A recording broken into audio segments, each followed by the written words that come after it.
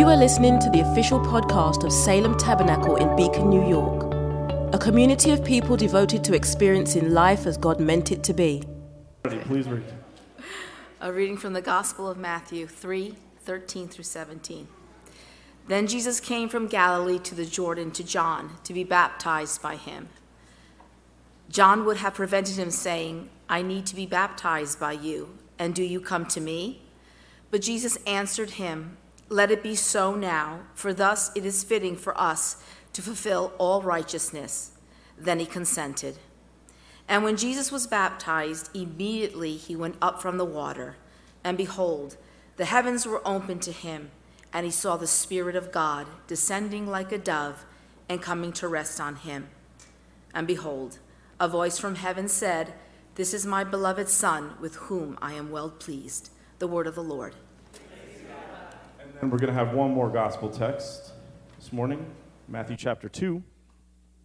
Now after Jesus was born in Bethlehem of Judea in the days of Herod the king, behold, wise men from the east came to Jerusalem, saying, "Where is he who has been born King of the Jews? For we saw his star when it rose and have come to worship him." When Herod the king heard this, he was troubled, or he was anxious, and all Jerusalem with him. And assembling all the chief priests and scribes of the people, he inquired of them where the Christ was to be born. They told him, "In Bethlehem of Judea, for so it is written by the prophet, and you, O Bethlehem, in the land of Judah, are by no means least among the rulers of Judah. For from you shall come a ruler who will shepherd my people Israel." Then Herod summoned the wise men secretly and ascertained from them what time the star had appeared. And he sent them to Bethlehem, saying, "Go and search diligently for the child, and when you have found him, bring me word, that I too may come and worship him." After listening to the king, they went on their way, and behold, the star that they had seen when it rose went before them until it came to rest over the place where the child was. When they saw the star, they rejoiced exceedingly with great joy, and going into the house, they saw the child with Mary his mother, and they fell down and worshipped him. Then opening their treasures, they offered him gifts, gold and frankincense and myrrh, and being warned in a dream not to return to Herod, they departed to their own country by another way. The word of the Lord.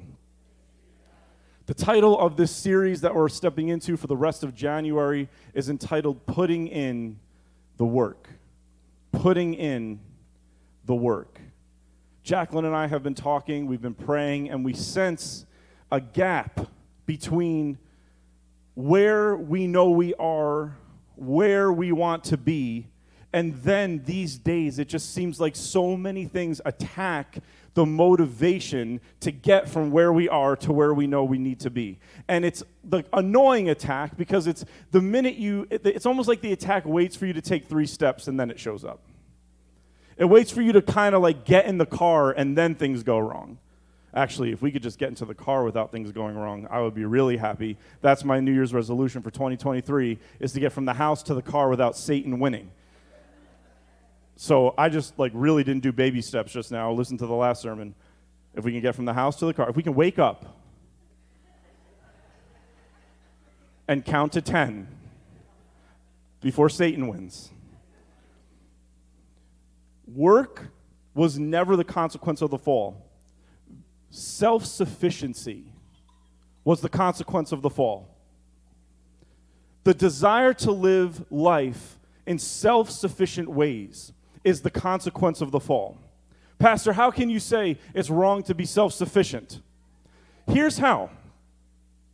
When we meet God for the first time in flesh, he's a baby who doesn't know how to walk. He's a baby who walks and falls. He's a baby who, when he falls, his mother Mary picks him back up again and helps him to where he was going.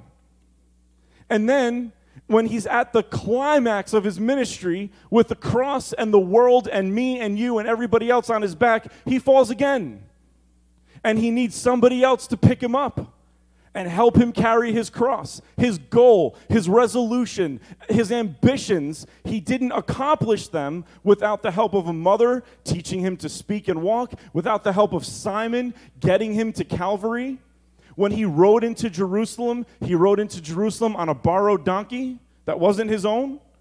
When he ate the Last Supper, he said, go into the town and there is a person who's letting us use their room. He rode into Jerusalem on a borrowed donkey. He ate the Passover, the Eucharist, the communion meal in a borrowed room. He was laid to rest in a borrowed tomb. God reveals a life where needing help is not the product of messing up, it's the product of living right. If we're living a life where we don't need help, something has gone wrong. If you're living a life that doesn't need the people around you for vital reasons, something has gone wrong. Jesus didn't fall and need help to show us that falling is wrong. He showed us that the only way to accomplish any meaningful goal is to not be able to do it by yourself. Who loves this message so far? Who loves to be needy? You love to be needy? We will pray for you. We cannot create a life where others don't play vital roles. Listen, all vice is the elimination of needing the influence of other people. All idolatry. Idols are basically ways of saying, I don't need you, I need my phone. I don't need you, I just need another drink. I don't need you, I just need another slice of pizza. The devil is a liar. A liar. I'm over here confessing my weaknesses, and you all keep buying me Sal's gift cards for my birthday. Like, stop. I don't need more pizza gift cards for Christmas. Get me a gift card to the fasting store.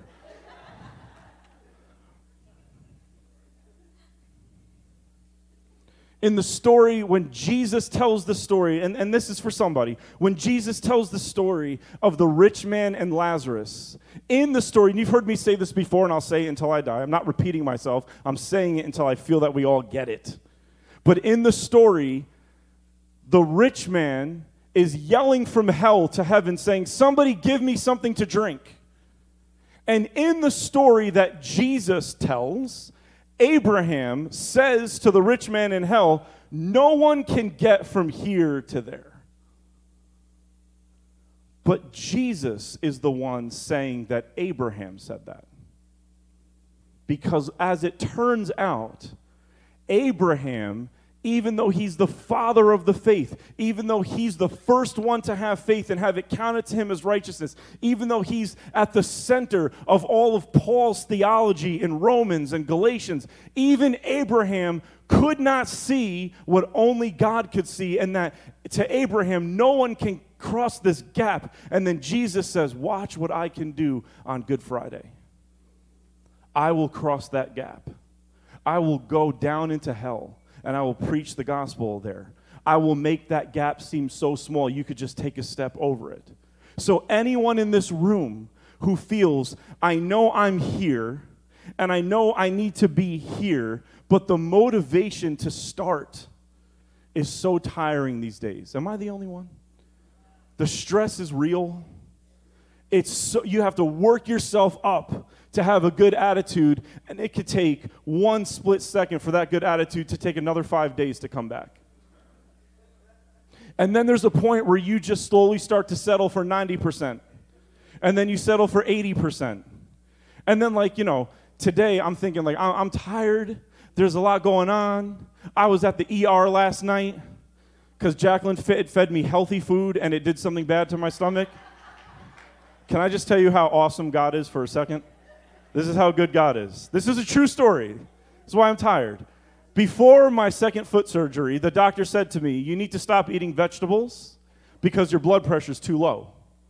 We need your blood pressure to be a little higher, she said. And I went home, and I'm like, Jacqueline, we have a word from the Lord. We have a word from the Lord. Then we start the Mediterranean diet, and it involves a lot of grains. And so I said to Jacqueline, here's what I'll do. I will eat whatever you want me to eat as long as I don't have to make any decisions about it. Just put it in front of me, and I won't ask for more. I will just have it, and that's how we'll do this. And so she gave me a bowl of cereal that is filled with flaky grains. Well, I have diverticulitis. And last night the doctor said, you need to stop eating so many grains. So praise the Lord. Fruits and vegetables, bye. Grains, see you later. Steak and potatoes, welcome back to my house. No one should have clapped for that. That is so manipulative, what I just did. It's not even funny. But we're tired sometimes. We're just exhausted, and it's hard. It's hard. And I said to Jacqueline, I said, the best I'm going to do today after church is I'm going to not make things worse. I'm definitely not going to make them better today. We will win if I just keep it at 0. Like if we don't drop, like we're not going to a 10. We're not going to a 3. Let's just hope we don't go to a -5.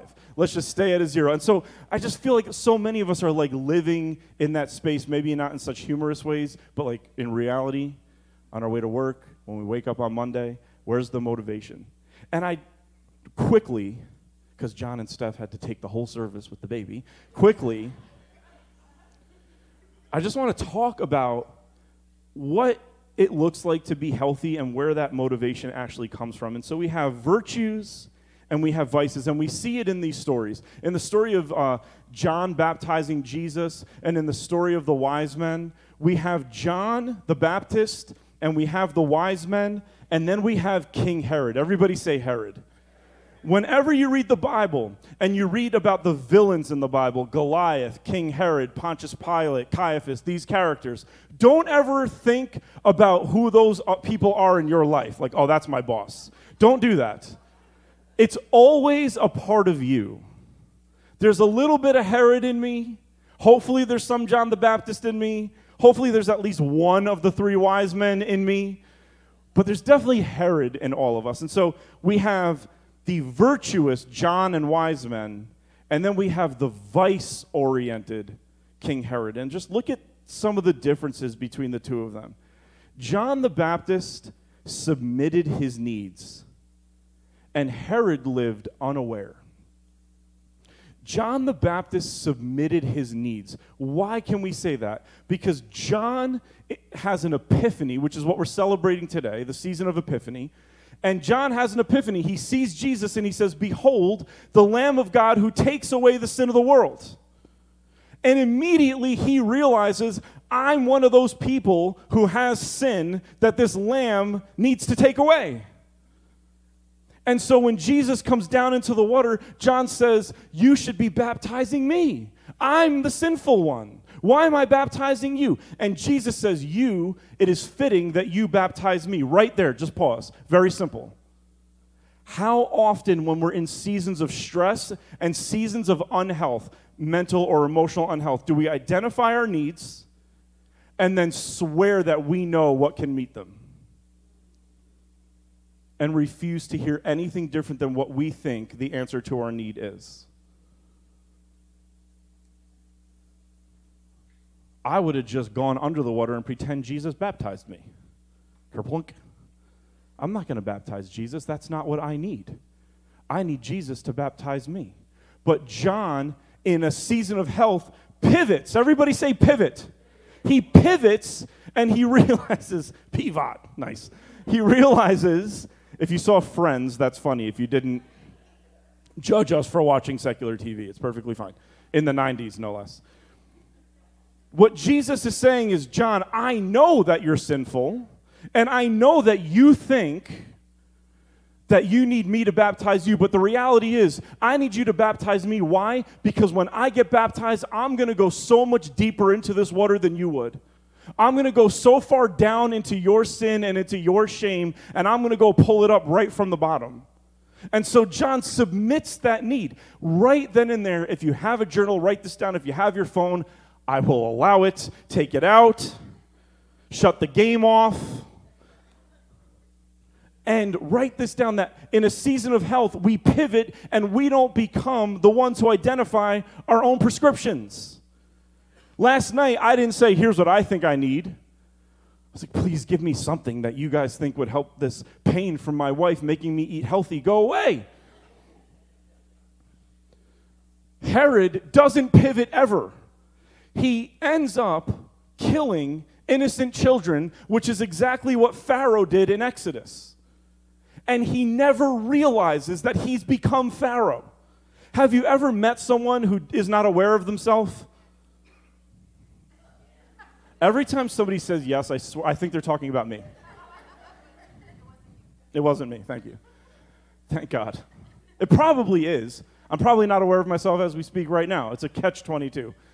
He's not aware. He has the stories, he has the texts, and he's not aware that he just became one of the worst characters in the scriptures because he's not healthy. So there's this gap between healthy, virtuous John the Baptist and that Herodian spirit that tries to make us sit in our own palace of control, tell everybody else what we need, and demand that we know the tonic that will heal our ailment, and we don't accept anything other than what we think, and wonder why every day we're anxious and all Jerusalem with us. Jesus is the only one who could have done it himself and didn't, and he is the Prince of Peace.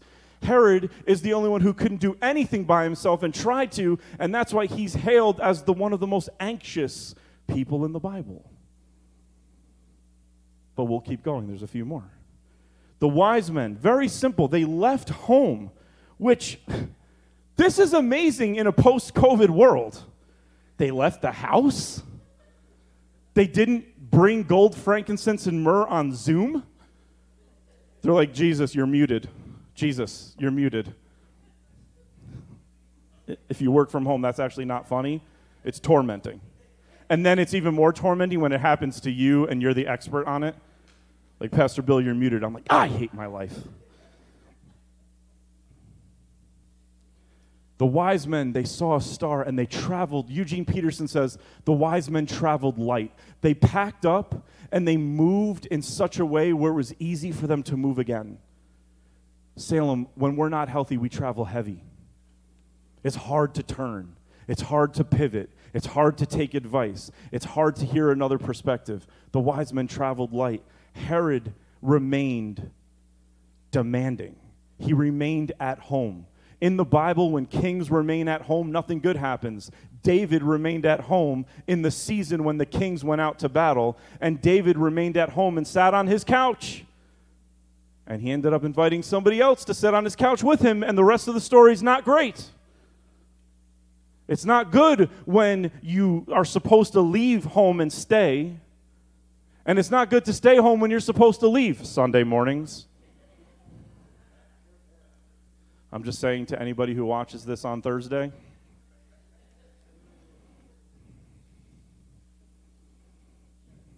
I'm just saying, I have a few more minutes. They gave me a microphone. It's on you. The wise men offered gifts,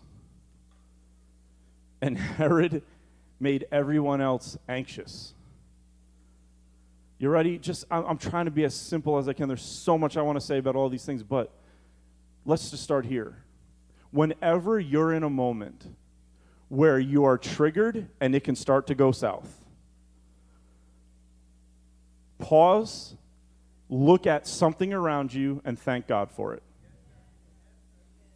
There's something about the spirit of thanksgiving that has more weaponry than anything else to destroy the works of darkness. I mean, listen, you all know I had 2 surgeries on my foot because I stepped on a toy 2 years ago. And I feel like people don't believe me about that. My life really is that sad. I stepped on a toy. That's what happened. And now it's happened again. And, we walk through the playroom like, I stepped on a toy. Thank you, Jesus, for my children. Thank you, Jesus, for my children. Jacqueline, let's go to bed. The kids are finally asleep. We lay down. Oh, I love you. I love you too. Thank you, Lord, that my son has a voice and he can cry out in the night the praises of God. There's points. There's points where your coworker should be like, why did you just look at me and say thank you? Probably because I want to kill you, but I started thanking God for you. I started thanking God that we both are at this job where we get paid money. And I was just thanking God that I get to leave you at 5 o'clock. I was just trying to find things to thank God for. You can start there. Listen, Jesus knows where we're at. Baby steps. The bar's low. Grace and mercy are way down there. But it's important to offer gifts, and the first gift we should offer in any moment is offer the gift of thanksgiving. It will immediately change your perspective on what's going on. It'll immediately change your perspective on what's going on. Herod cannot say thank you that a king is born. He cannot rejoice that a king is born. He can't even hope that somebody's going to take the throne after him. And he becomes anxious. Whenever you become the security guard of your own stability, whenever you take it upon yourself to create your own security, whenever you wake up and say, I'm the one who determines how secure I am today, it will exhaust you to the core. It will make you tired. It'll make you restless. And not just you.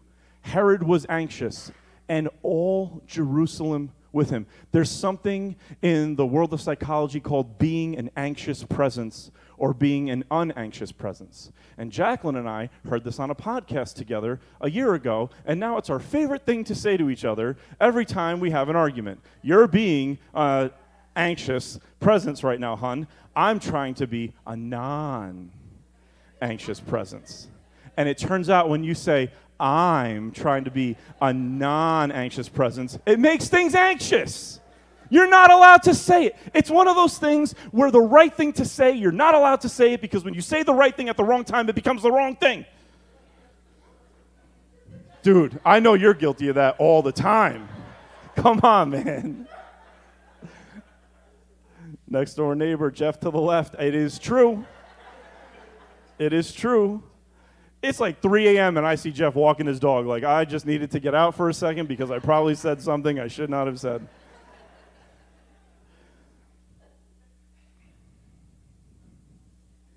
And finally, the wise men left a new way, and Herod destroyed innocence. The wise men left a new way. They could have gone back to a king that could have made them richer than they were, like Balaam did. They go another way. And Herod, who refuses to pivot, you ready? In seasons of stress, your first thought that you have about something, think about when you're angry. The first opinion you have, it seems like it travels all the way through to the very end of the circumstance. When you're happy, when you're feeling free, when you're feeling fruitful and you're in a great mood, you have a lot of different thoughts about things. You can think about one thing 100 different ways, but when you're stressed or anxious or mad, it seems like you get one thought, like, I'm not worthy, and then you fixate on that and you can't get away from it. Or you have one thought that says, that person's wrong, and you fixate on it, and you can't get away from it. If they would have just done one thing different, my whole week would be different, and you fixate on it. When we get into seasons of stress, our first thought becomes our only thought, and we can't pivot. But when that happens, we don't just destroy the innocence around us, which we do. When we lose our imagination for what could be possible, we not only make it a rough place for our children, but we destroy the innocence in ourselves. There's a baby Jesus in all of us that says, look at that coworker from this angle. You're looking at her in this light. Look at him in this light. They look kind of better, a little less annoying. But when we're stressed, we look at everything from our throne, our angle, our ivory tower, and we look at everything with such unflinching certainty that we destroy imagination in ourselves and in those around us. Great, Pastor. How do we do this? How do we go from the vice to the virtue? I don't know. That's as far as I got. No, I'm just kidding. What's a clue? One clue is this. One clue that Herod did that the wise men didn't do. Herod says to the Pharisees around him, he says, you go search the scriptures and find out where this baby's supposed to be born. And wise men, come here. You go find the baby. Notice, you go read the Bible for me, and you go worship for me. When you get the results of these things, come and bring them to me. Herod wanted to reap the benefits without putting in the work. He wanted other people to put in the work for him. He wants other people to go to church for him. You keep Salem running. I'll come when there's nothing better on Saturday night that'll keep me from church on Sunday morning.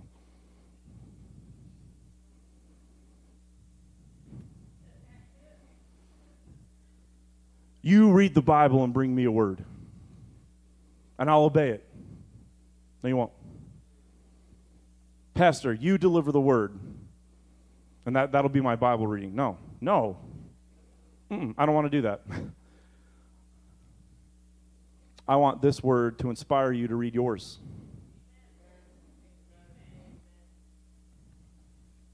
Herod didn't put in the work. John didn't just read the scriptures, he lived them.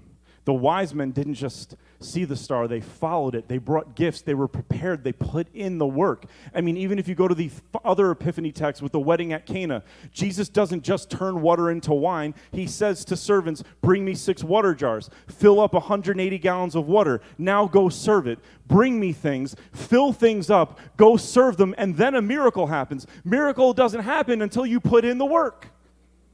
But it's not that God's waiting. This is so important. It's not that God's waiting for you to put in the work and then he'll act. His grace is your ability to put in the work. His grace is your ability to put in the work. Step into that grace. He is the one who brings us gold, frankincense, and myrrh. We don't just bring it to Jesus. We can only give Jesus what he's given us first. He's given me air, I give him praise, right? He gave us bread, we give it back to him, and he gives it back to us. We can only give God what he's given us to give him. And so if they brought gold, frankincense, and myrrh, it's because he's given us gold, frankincense, and myrrh. So these are the gifts. Let's all stand to our feet. John, you can come up to play. I want everybody in his family to watch John come up to play. Wesley, yeah, come hither.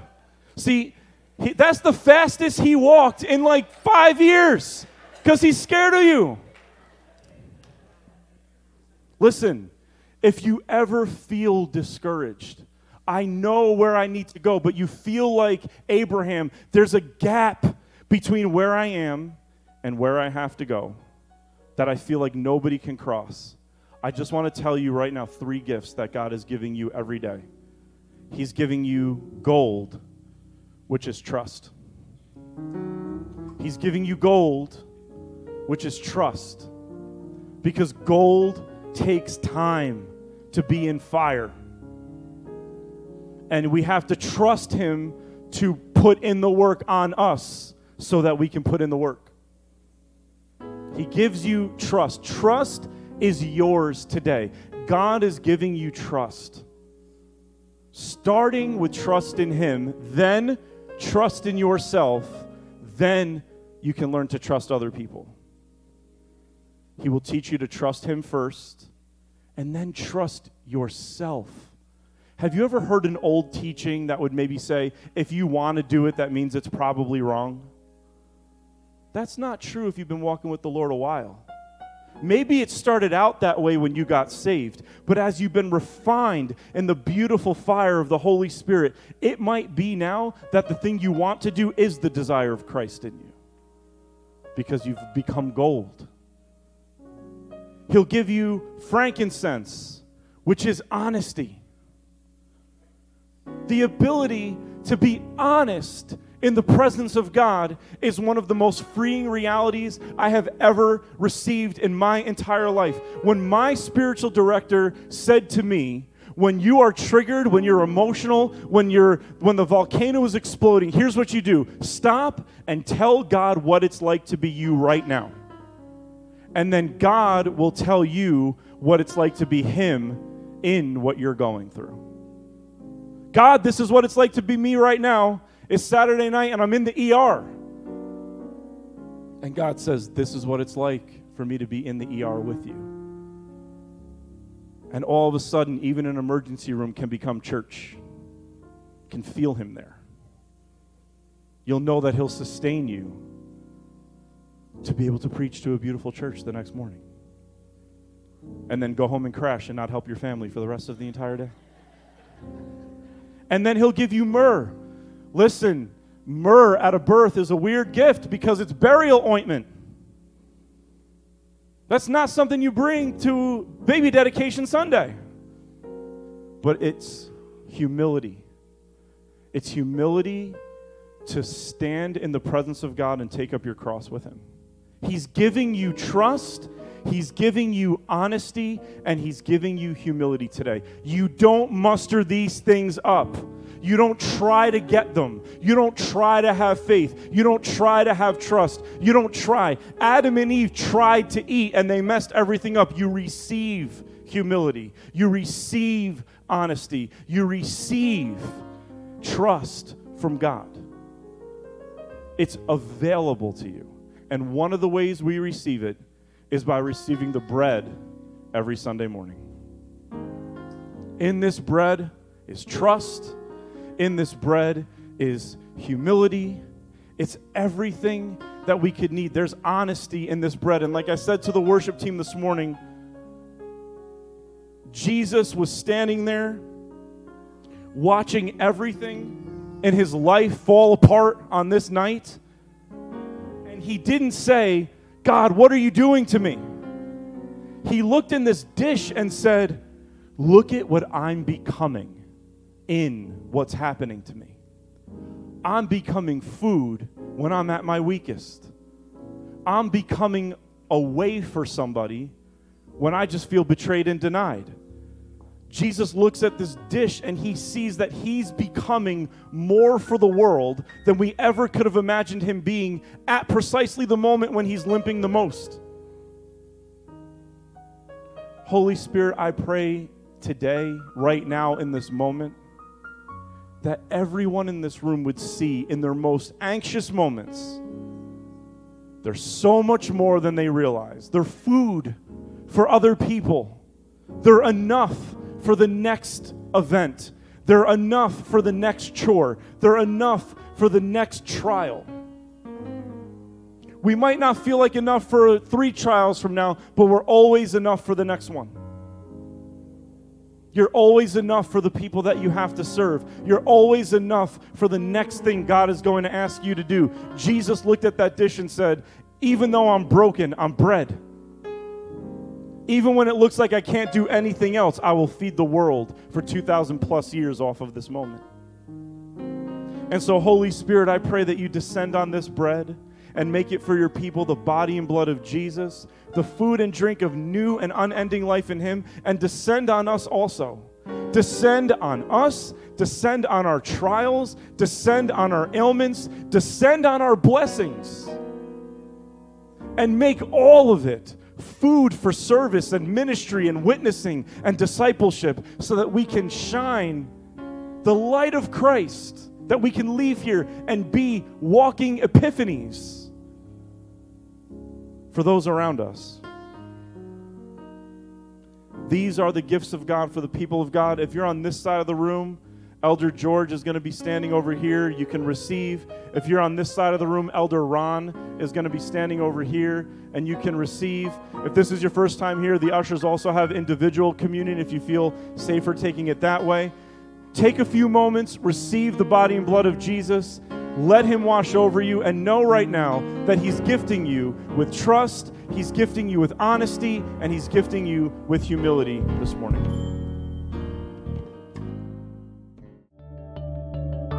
Thanks for listening to the Salem Tabernacle podcast. For more information about us, including gathering times and our location, check us out online at salemtabernacle.com.